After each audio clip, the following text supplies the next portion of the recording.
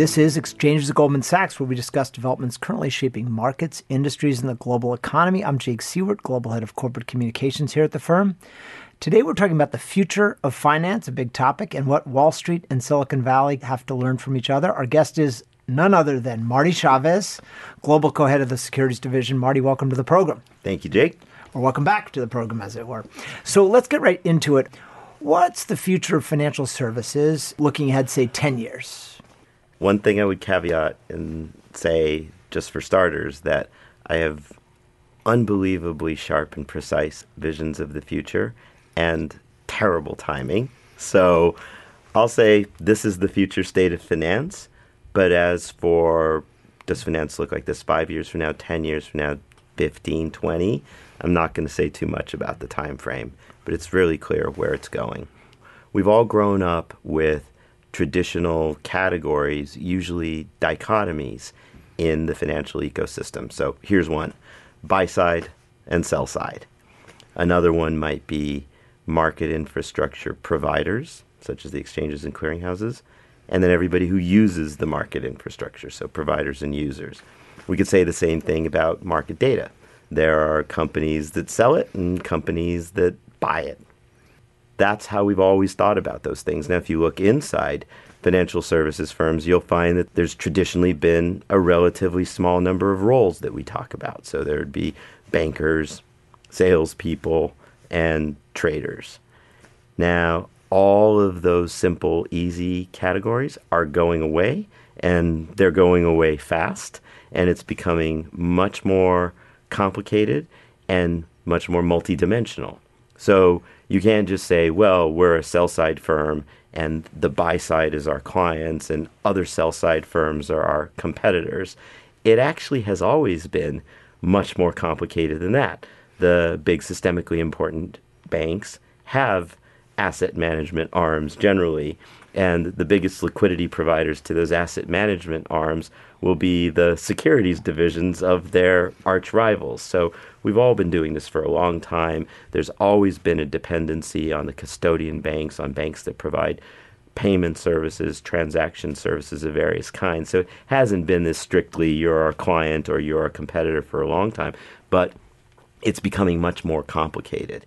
And so I would say all the traditional notions of you're my competitor are giving way to something that looks much more like co-opetition. Maybe not my favorite word, but you compete in some areas and you cooperate in some other areas. And in some other areas, you might be a client or they might be a client. So talk about it specifically in like the market data space. In the past, banks were buyers, or sell-side firms were buyers of market data, but they also generate a lot of data. So how might that evolve? Yes, exactly. Well, that's a perfect example, right? So the notion that there are some firms that are in the business of selling data and everybody else buys it, that's changing right now. And so financial services firms have become keenly aware that there are vast amounts of data.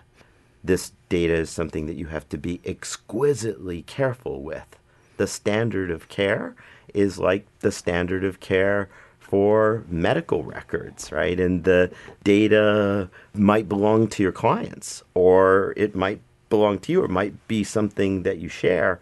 But in any case, you have to protect it, and just anonymizing it isn't enough. The standard of what you do with that data and how you safeguard it and appropriate ways to generate derived data sets from it and analytics from it is a really complicated topic, but it's definitely becoming the case that essentially everybody is in the data creation business and potentially the data provision business. And so how I would think about the future state of the financial system as follows: to make a simple way of navigating this complex multidimensional space, I would say to every firm, and certainly to all the firms in the financial ecosystem, where do you wish to be? Do you aspire to be, or must you be the best provider of some service?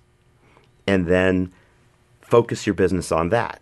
Be top 3 in the provision of that service, and then look at all the other services that you're probably doing in-house right now, because we've always done it that way and you didn't have any other options for a long time, and have a hard look at them and say, that's not our business. We do not want to be providing those services, and we don't want to be providing them even to ourselves because the scale economics don't work if we're doing it in-house and there's one customer, which is us. And so there you're going to want to become an astute consumer of services that are provided by others, and you're going to want to have choices, and you're going to have service level agreements. So really where we see all this going is what a computer scientist would call a big refactoring of all the assets in the financial system, all the participants, which have traditionally been vertically integrated into monoliths, into silos, where you did front, middle, and back office because you didn't have any other choices. And now it's going to be much more about application programming interfaces, which define exactly how you produce a service and how you consume a service, together with service level agreements. So the whole thing is reorganizing itself around these API boundaries. Some markets are further along to digitization and others have sort of resisted over time. So which markets will be the hardest to bring along? Which markets are further ahead in this transformation that you're seeing? Often you'll hear people say the markets that electronify or that will electronify are the ones that have exchanges or that have some kind of central limit order book. And well, that certainly seems sensible because we're used to thinking about equities market structure, particularly in the US and in Europe and in Asia, as one that's centered on exchanges. And we know that there's low latency trading, and we know that there's electronic order books, and it's well understood that equities has electronified, or at least that's one way to frame it. But it is not accurate to say that the electronification of a market depends on whether that market has an exchange market structure. Actually, the key is whether the workflow is electronic and whether the workflow is digitized, and it's digitized at the right level of abstraction. By that I mean, if the workflow in a particular business consists of human beings talking to each other over the phone, well, you could say it's digitized in the trivial sense that we know the telephone conversations are all ultimately digital signals, but the digitization isn't happening at the level of the conversation. And so in those markets where it consists of people talking to each other on the phone, all of the data, all of the workflow is actually just dissipating out into the atmosphere, right? You say the words. Sounds like my job. Yeah. Everything's dissipation. Very good. The instant you say it. On the other hand, when the information is captured in tools and in systems and in platforms, and that, of course, is more likely to happen when there's exchanges, but does not require exchanges. So when the workflow is there in a digital form, then you're able to analyze the workflow and you're able to streamline it and you're able to infer data structures and derive data sets from it. And that's what starts the whole flywheel of electronifying a market. And so I would look at the markets where the entire market structure, the entire exchange or transfer of risk is happening by phone today. Those are going to be the last markets to become electronic. But even there, as we and our clients and our competitors have been introducing systems that help people do their jobs more effectively, those systems are starting to capture the data, and now you have the workflow in a form where machines can analyze it and can process it, and the machines can start talking to each other through APIs. And once that starts going, you can find a market become electronified very rapidly. Case in point would be the foreign exchange market. Yes, there are exchanges in that market. It isn't really an exchange market structure, and yet it's 99% electronic. Now, even when we look at a particular market, such as the foreign exchange market, and say it's mostly electronic, there we're really talking about spot foreign exchange transactions. That is nearly 100% electronic. But as soon as you get into forwards and options, it's a lot less electronic. Same thing with equities. We're used to thinking of cash equities in round lots as being heavily electronic. But as soon as you get into customized equity derivatives in very large size, not 100 shares, those things are much less electronic. today. So we've seen other industries where machines have sort of taken over. I mean, agriculture used to be a major employer, now not so much, and yet we still have high productivity in the agricultural sector. Yes. Manufacturing, similarly, used to employ lots of people. Factories now tend to be much more robots and machines, fewer people, and yet you still produce millions and millions of cars and widgets a year. How about the trading floor? What will the need for human labor look like in the future as the trading floor becomes more electronified and machines do more of the talking to each other? Interestingly, and this might be a counterintuitive notion, we find that over time, the number of people working on a business, when you look at all the people working on the business through the front, the middle, and the back office, the number of people stays relatively stable over large periods of time. Here's what changes. The volume of business goes up dramatically, exponentially, and the structure of the business can change. So, for instance, in the equities markets over the last 10 years since the crisis, over the last 20 years, this has been true. The number of people overall working on the business has been relatively stable. Commissions have gone down to a tiny fraction of what they used to be 20 years ago. The volumes are much greater, and the products and services are completely different. So commissions are still important, but there are many other businesses that are as or even more important than the commission basis. And what's also happened is if you look at the people working on the business, they're doing a much heavier volume, as I mentioned. The skill sets of that group of people and the functional roles and the activities of those people have changed very dramatically. And so if you look at any role in any business, including the financial services business, that consists of manual processing, that consists of talking on the phone, typing a number, maybe cutting and pasting it into a spreadsheet, reading that number over the phone, all of those workflows are going away. Now, I would submit that that's not really exciting work. Doesn't engage your brain. It doesn't engage your brain, and having very beautifully educated people working on that, because that's the way we've always done it. To me, that makes no more sense than if I were to compete with my calculator to see who can multiply 10-digit numbers faster, right? The calculator's going to win. It's going to be more reliable, and I don't set myself up as a competitor to the calculator in that game. I would just say, okay, calculator, you win. You do that, and I'm going to go on and do something else. And I think this is true of all of us in the business. If I look at many of the roles that I've had in the past and ask where are they now, well, the role just doesn't happen now. Some of the jobs I've had in the past still exist, but there are many of them that have just gone away, and I'm still here, and I'm doing the same thing that I've always been doing, which is solving hard problems with math and software. And the kinds of problems and the scale of the problems and the complexity of the problems has changed enormously, but the basic activity has stayed the same over a very long period of time.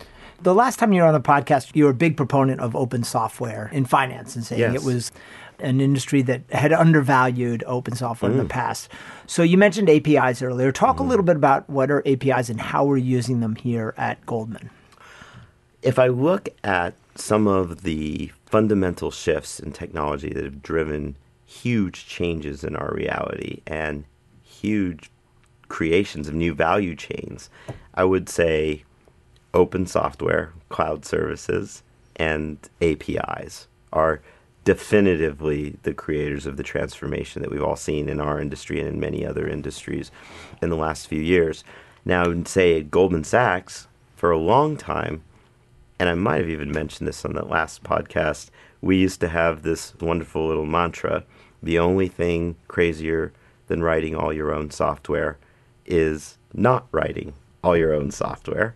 And we used to pride ourselves on that. We used to say everything was homegrown. Everything was homegrown. And looking back, we actually just, it's a very engineer kind of thing to do. We actually just had a birthday party for a piece of software that we've been working on for 25 years.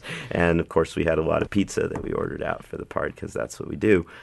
And when I look back on that, I think we invented some really amazing things back in the late 80s and early 90s, things that everybody would now call a platform, things that people now would call NoSQL, our own programming language, which we invented because Java and Python didn't exist and we needed to create it. And when I look back on that, I don't regret any of it. They were great choices at the time.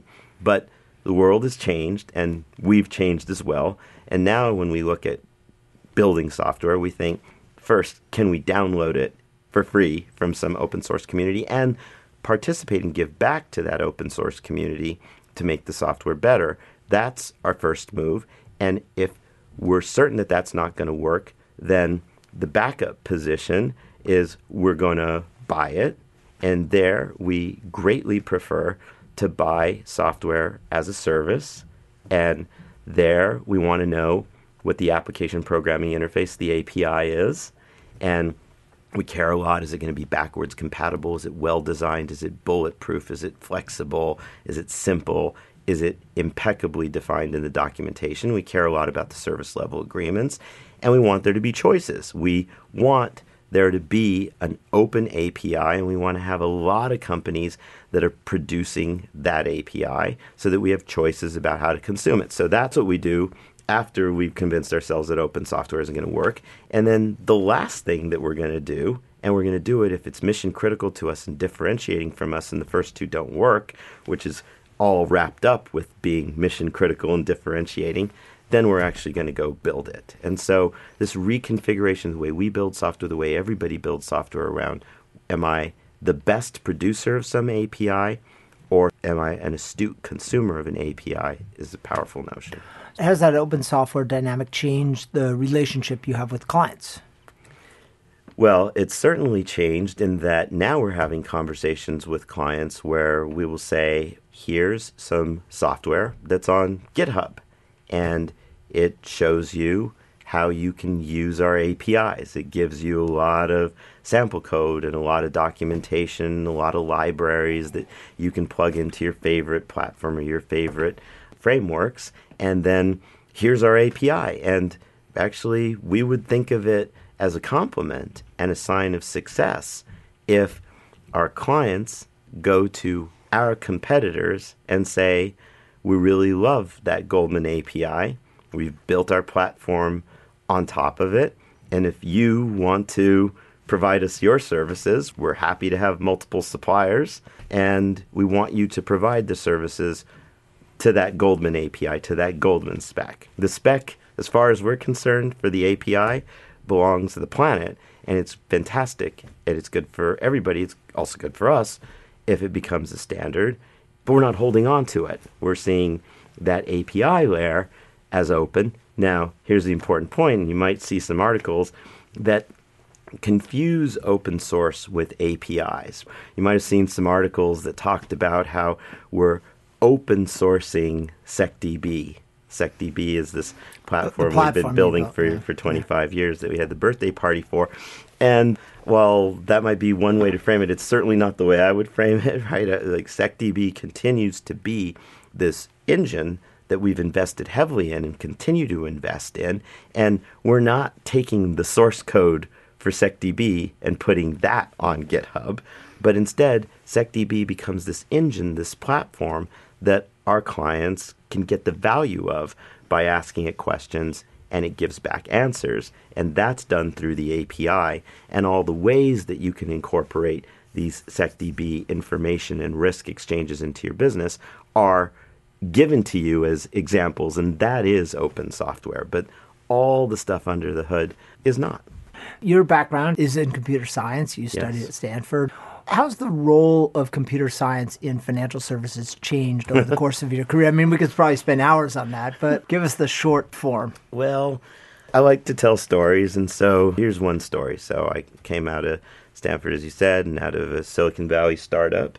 And how did I get to Goldman Sachs? I had never considered a career in finance, but the gentleman who hired me is still our partner here, told the headhunter, I want you to make a list of entrepreneurs in Silicon Valley with PhDs from Stanford in math, physics, or computer science and shipped them in for an interview. And so I thought I was just getting a free trip to New York. I was going to go see some Broadway shows, have some fun. And here you are. And here I am 26 years later. And so I guess I would put that under the category of I was in the right place at the right time with the right preparation, but I had no idea what I was preparing for. And so it's a story of serendipity.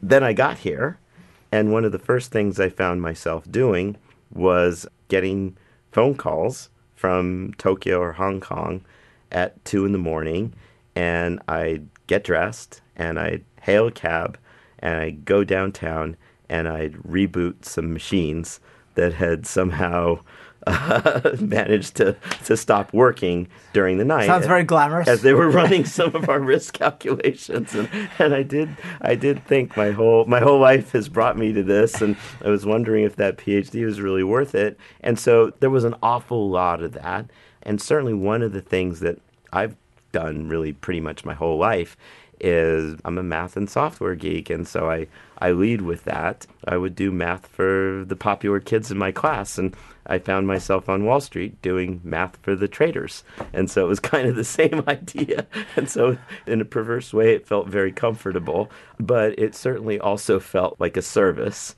right? And like I'm here to do the math and just stay doing that. And that has certainly changed in a really dramatic way over the years. So when I joined this team, we call them strategists or strats, but the world has settled on the term data scientist, right? So people with a math and software skill set doing some quantitative problem solving.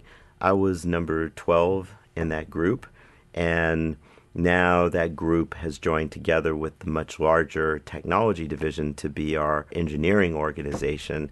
And now it's roughly 25 to 30% of the firm, and it's order of 10,000 people. Depending and so, on definitions. Yeah. But roughly, yeah. Rough numbers, it's essentially that. And now we have engineers, I'm one of them, but there are many who are in leadership positions in our businesses. And we've also found over time that, and this goes back to something I said at the outset, the traditional roles like trader, banker, sales are becoming much more complicated. And I'll give you one example. About 3 years ago, we introduced, working with our stakeholders and our regulators, a role called traders who code. And we thought of many other ways of describing it. One of them would have been engineers who trade. But trader has a very specific regulatory construct. And here's an evolution that has absolutely happened, and we've recognized it, and the industry has recognized it. A long time ago, we used to say traders commit capital, and the strats or the engineers do not. Strats or engineers write code, build models. The traders do not, and they're not allowed to. And that strict dichotomy worked really well for a long time. But then as markets electronified, as the workflows became digitally captured, then it suddenly was not obvious who's committing the capital, because the strats writing some software and the software is putting an order into the exchange. And so it was really clear that you needed people with both skill sets. The idea that you could separate the skill sets into two different human beings was no longer tenable. And so that's another way in which the role of engineer of the world, computer scientist on Wall Street has changed. And we're seeing the same thing start to happen in other roles too. And so bankers who code, and salespeople who code, and compliance professionals who code, and lawyers who code. And to my mind, coding, it's a bit like writing an English sentence. It's something that's useful to know how to do. It's useful to have that mindset, algorithmic problem solving, and you might be spending your days writing lots of code, just like you might be spending your days writing lots of English sentences, or it might be a tool that you use in the service of some other job, and that's happening everywhere. As you look around the industry and listen to others who are thoughtful about this, what are some of the other views that you're hearing about the future of finance, and what are others predicting? Here's one view that I hear in my travels, and I'm sure you heard it too. The fintech disruptors. They're going to come in and they're going to disrupt those banks. I would not recommend to anybody the strategy of just assuming that these big lumbering banks are incapable of making great software and therefore they will fade away into oblivion. Nor would I recommend to anybody the strategy of, well, I'm calling myself a fintech and therefore I don't have to comply with the banking or the money transfer regulations because I'm a technology firm. That strategy can't recommend either. It's not going to fly in Washington. No, it is certainly not. And so what I would say is that, back to what I was saying earlier about traders who code, right? Coding is something that everybody has to get really good at, and banks have to get really good at it and have gotten good at it. And so, again, we'll be talking our own book here about something that we've done at Goldman Sachs. But if you look at our consumer finance business, the Marcus business, from the day we wrote the first line of code to the day we made our first production loan to a consumer, a retail consumer, that elapsed period of time was 11 months. And to do something that's production quality in an institution that's been around for almost 150 years now, and to do it at the scale that the U.S. regulators require for Know Your Client, anti-money laundering, capital, everything else, and to do that in 11 months and writing really less than 1 million lines of code, I think that one example speaks to a lot of things. First of all, when banks who have invested heavily in making banks a great place for engineers to build their careers set their minds to doing something, bank can do something of very high quality in a very short time, just as fast as any startup, and they can do it at scale, and they'll be doing it in the ways we described by combining together APIs and services provided by others. Some of them are open source, some of them are commercial services, and that has become the way of the world. So the way I would see this all developing is back to something we said earlier. I said the old dichotomies are giving away to every firm is producing some services and consuming other services, and the services are defined by APIs. There will be, I would predict, companies inside a particular regulatory boundary, and they will be providing services by API to companies that are outside the regulatory boundary. You spent some time, obviously, over the course of your career in Silicon Valley. What could Wall Street learn from Silicon Valley in terms of how it innovates and how it thinks about coding? And on the flip side, what's the most important thing that Silicon Valley could learn from Wall Street? So when I look at a huge and powerful trend in the world, I think there's an awful lot that banks can learn from cloud services. And maybe not in the way that you would initially expect banks can learn from cloud services. So the first learning is something that goes back a few years. I remember when we here at Goldman Sachs became consumers at scale of cloud services that were produced by others. And the conversation with our peer group in those days, and now I'm talking about 5, 6, 7 years back, was we won't use cloud services because regulation. Well, that was never a syllogism, right? It was more of an excuse. And so something that has happened, and this is something we were in the vanguard of, and it's now happened everywhere, is every financial services firm is consuming cloud services. So the cloud services got better. We and others worked with the cloud service providers to modify and evolve them so that they could work in our regulated environment with our requirements and use cases. And so now everybody's using cloud services. So that's the first learning. The second learning, potentially even more powerful, and we're in the very early days of this.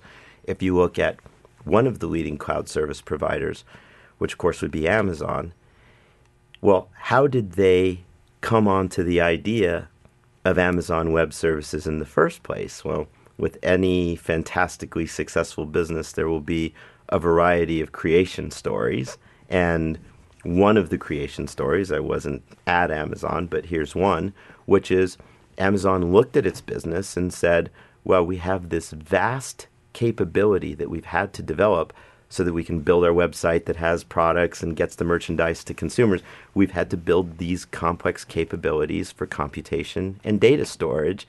And back to something I mentioned earlier, doesn't make sense for us to be the only consumer of our data and compute capabilities. So let's put an API around it. Let's be really strict about that API encapsulation. You don't get to violate the API. If you want some data and compute services, you don't pick up the phone and call somebody. You call the API. And then once you do that, you start thinking, well, let's provide those services to everybody. The thing that's happening now, and you're seeing this in many industries, and you're certainly seeing it in our industries, is a lot of introspection where companies are looking at the capabilities that they've got in-house, and they're saying, we're not so sure that it makes sense for us to be the best producer of this capability or service if we're the only consumer, but there might actually be a business here if we externalize it and we produce that service for ourselves, and we produce it for a lot of other people who we might have seen as our clients or we might have seen as our competitors traditionally. And so looking inside your business and finding the things you want to produce, the things you want to produce for everybody, the things that you're currently producing just for yourself that you ought to be producing for a much wider universe, and then ultimately the things that you just want to buy in from others. And on the flip side, what could the Valley learn? This is not even a question we would have asked 5 or 6 years ago, but what could the Valley learn from the financial services industry? Well, certainly there's a lot to learn. Since the financial crisis, there's been a profound lesson learned in financial services that the regulators are important, hugely important, critical stakeholders.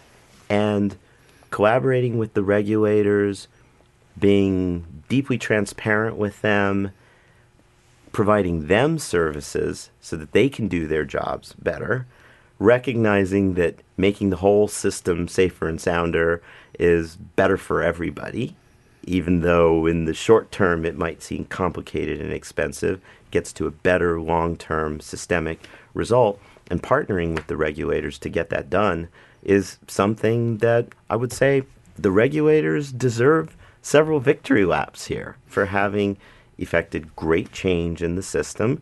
And I would also say the banks have completely changed themselves. So for instance, the regulators have greatly upgraded all the bank's capabilities to understand and model their own risks, their cash flow, their income statement, their balance sheet out into the future to demonstrate that they have sufficient capital. That's something that's worked really well. And here we are past the financial crisis, and things have been relatively stable for a long time. So I think that lesson of how to engage the regulators to get to a better result systemically, as opposed to just maybe saying, well, our business hasn't been regulated, our strategy is going to be predicated on it not being regulated. I would say, here's a simple way to think about regulation. If it's interesting, it will be regulated. If it's not interesting, it won't be regulated. And any other state is just a transient state on the way from one to the other. Now, you can argue the regulation of the banking system, especially in the U.S., because it was done so quickly and forcefully,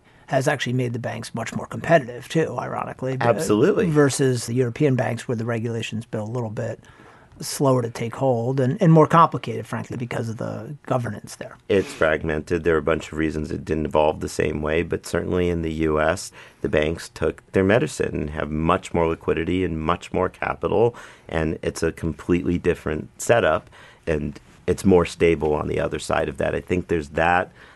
That would be something I would encourage my friends and colleagues in Silicon Valley to look at that pattern and find what the analogy would be for technology as we start thinking very seriously about data privacy and the systemic importance of the technology firms, what it might look like.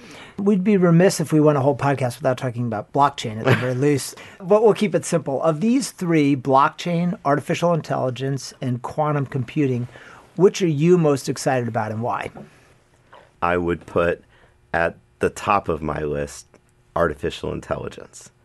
Now, for me to put it at the top of the list, and even to say the word artificial intelligence, there's a there's a little mini story in there. So I was working in one of the AI labs at Stanford. It's called the Knowledge Systems Laboratory back in the day when I was a graduate student. And back in the middle 80s to early 90s, when I was working on this with many other people, we were getting despondent about AI. In fact, we were starting to get embarrassed about even using the words artificial intelligence because the goals that we had set for ourselves, the dreams that we had, were receding rapidly into the future. And it was very clear that with the techniques that we had and the computers that we had and the data stores that we had, we were only able to solve toy problems. Now, years later, I still randomly get emails from the internet, and they take the form, I read your PhD dissertation in 1990, which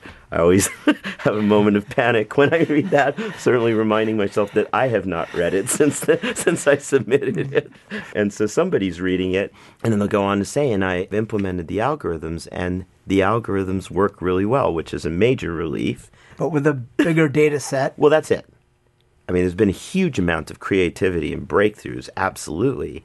But without the power of Moore's Law, making huge data stores available in very fast machines, it wouldn't have worked. You needed the trifecta of the techniques that have been around for a long time, plus new techniques, and then rapid evolution in machine speeds and in data stores. And when all that came together, you were able to do things that seemed intractable before. So now we're at this stage, which is an amazing place to be. If you can take a problem and describe it in the following way. Here are 1 billion training examples of the problem.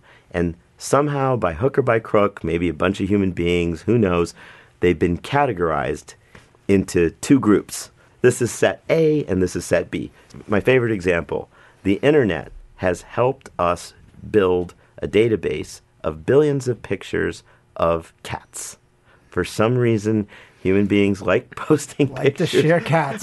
They like to share cats, and then as they share them, they'll mention the word cat. And so it's pretty easy to see this association between image and the word cat. And then there's lots of other images that nobody mentions cat in and around, and we can assume those don't have cats. And so now we've got this incredible database of 1 billion images. 500 million of them are cats, and 500 million of them are not. We can just crank that into machine learning algorithms that are now standard, and we have something that will now take a new image that no one's ever seen before, and it'll do an amazing job of telling you whether there's a cat in it. That might sound kind of silly, but as it happens, there's a large number of really important problems that you can frame that way. Does this scanning electron micrograph have a picture of cancerous cells or not? Well, if you've had trained pathologists categorize or label a large number of images, in their professional judgment and training, it has cancer, it doesn't have cancer, well, now you can have machine learning techniques do amazing things. What would be really exciting and what is the dream is how are we going to get from where we are now, which is an amazing place, which is unlocked machine translation and all kinds of things that have been dreams for a long time. How do we get from there to general artificial intelligence? And that's the area where I just don't know.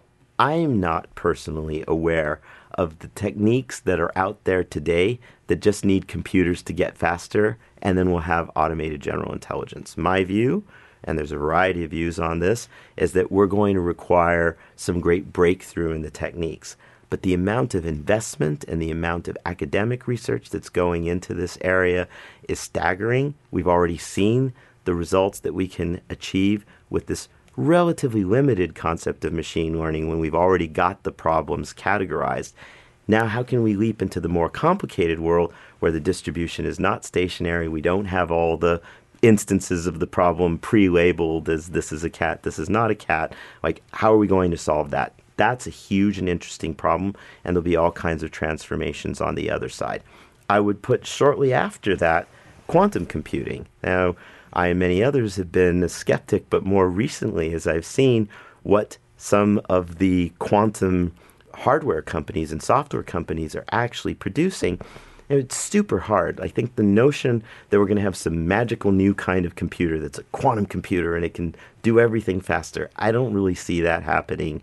I actually don't see that happening in our lifetimes. but taking very specific and very important problems. They could be problems in the life sciences, they could be problems in finance, they could be chemical and physical simulations of various kinds, and framing them as a quantum experiment, which can be done in a chip, which would then be joined with a general purpose computer. I think there's a huge amount of investment going on there, and there's going to be some huge breakthroughs there.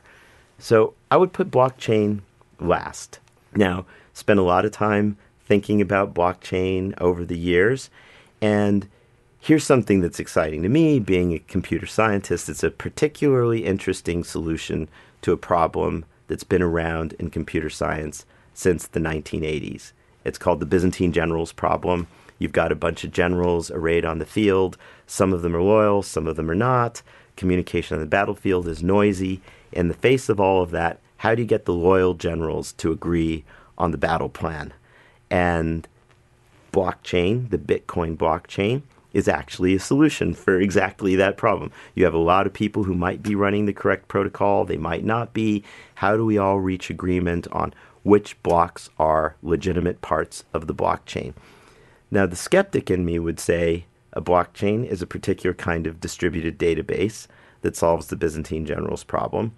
Distributed databases are notoriously difficult to manage and maintain and build.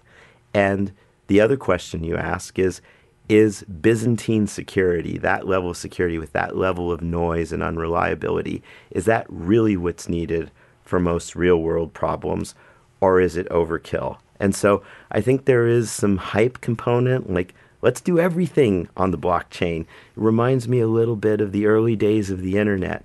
Let's do pet food on the internet. Every possible thing on the internet. So I think we're going through that iteration.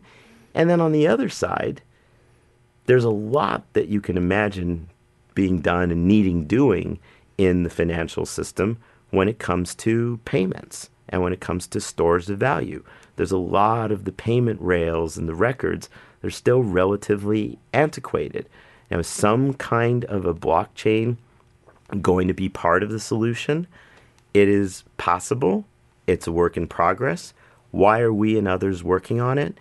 Because what you would get if that exists is really valuable. Right now, an important problem in finance is we might agree to trade a security, but it usually takes 2 business days for the security and the cash to change hands. That's the settlement cycle. And we've learned that having the execution cycle happen on the order of a microsecond or even nanoseconds, and then having the settlement cycle take 2 business days, that's really, really slow. And risky. And risky, exactly. Yeah. There's so many things that can go wrong while you're executing all those trades, but you haven't actually seen the cash come out of your bank account, and it's not going to come out for 2 days, right? It can take a while to wake up to problems. And so bringing those more into alignment, now I don't think you want instantaneous execution, clearing and settlement of every transaction. I think you want the execution to happen rapidly, and then you want a bunch of transactions to accumulate over a small settlement window, and then you settle those. But if you could do that more rapidly, if you could do that in the order of seconds or minutes, because you've digitized the assets, and the assets are represented natively in a digital form, not in some kind of paper certificate that's been scanned or stored somewhere, but their original existence is as a token on a blockchain. And then if you could have a unit of value that had the full faith and credit of a government behind it, and that was also natively digitized, and you could deliver versus payment with those 2 digital assets, that would be something that greatly increases systemic safety and soundness. So it's still out there. It's important. There's a lot of work happening on it. Will the eventual answer incorporate elements of blockchain? I would say that's likely, and it's a work in progress. Finally, just to wrap up, we talked a little bit about your career, your computer science background, how you ended up in finance. You were also an entrepreneur for a bit. Talk a little bit about that and how you ended up back at Goldman and what you learned from starting a business that translates to the way you do your job now. So in my last startup, I would put this under the category of having a great idea, clear vision of the future, and terrible timing. The idea was software as a service. Give us your trades and we'll give you your risk. And we had the idea at a time way before software as a service as a term or a concept existed, and way before all the enabling software, the middleware and the cloud services existed. And so a difficult economic proposition then when we had More to spend expensive to build, so yeah. much just on the switches and the routers and the database licenses and all of that, whereas now you just pay as you go to your cloud service providers and they scale as you scale and everybody's happy. So that was a very different time. Here are a couple lessons that I took out of that experience, which was brutal and wonderful. You only have a sale of your product or service if you've convinced your prospective client that they have an unbearable pain or burden or problem, and you alone have the solution to it. And then they will pay money for that service. That sounds obvious, maybe, but in the hype of the dot-com boom, that core principle of whose problem are we really solving such that they will pay real cash money for that service, that kind of got forgotten. And so when all the hype boiled away, the only companies that survived were the ones who remembered that. So that's one thing. The other thing I learned is when you're building software on a tight budget because you've raised some money from your investors and the dot-com bubble has burst and there's no possibility of raising more money from those investors. So you've got what you've got, and you've got to build the software that solves the problem that the real customers pay money for in a limited amount of time. The only way to do that is to have extreme clarity about what are we building, why are we building it, who's the primary client for whom we change our design to ensure that they're satisfied, who is the team leader who's accountable, who are the people on the team, what are the binary measures of success, and has everyone on the team committed to the success of the project and given up their right to complain. And so that framework for building software was what allowed the company that I and some of my colleagues had started to survive. And that focus on what's valuable to the client, not what we think is valuable. And so I learned that. I was completely fried by the time we sold the company, and I went to the beach and I just sat there staring at the ocean for a few months. And in the middle of that, Gary Cohn, who was head of the securities division at the time, later president of Goldman Sachs, called me up and he said, "Marty, I heard you sold your company. Congratulations. I heard you retired. That's ridiculous.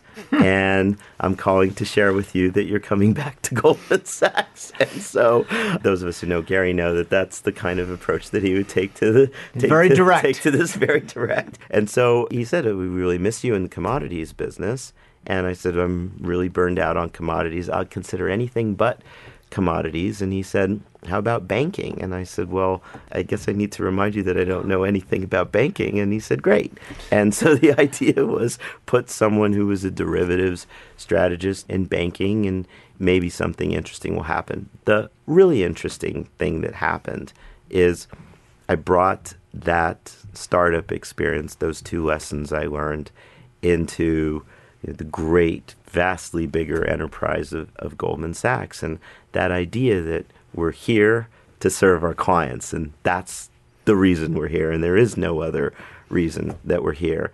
And then also how to build software that meets the project specifications that are well-defined and unambiguous and does it on time, and doing it at an institutional scale, like being able to impart that and share that not just with 10 or 20 engineers, but with 10,000 engineers has been an amazing experience. Well, Marty, thanks for joining us today. Thank you, Jake. Always a pleasure. That concludes this episode of Exchanges at Goldman Sachs. Thanks for listening. And if you enjoyed the show, we hope you subscribe on Apple Podcasts and leave a rating or a comment. And for more from Goldman Sachs experts, as well as influential policymakers, academics, and investors on market-moving topics, check out our new podcast, Top of Mind at Goldman Sachs, hosted by Allison Nathan, a senior strategist in the firm's research division.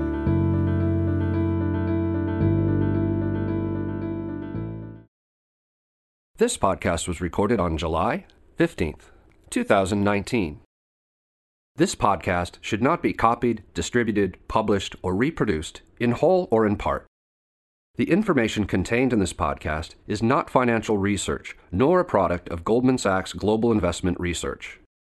Neither Goldman Sachs nor any of its affiliates makes any representation or warranty as to the accuracy or completeness of the statements or any information contained in this podcast, and any liability, therefore, including in respect of direct, indirect, or consequential loss or damage, is expressly disclaimed.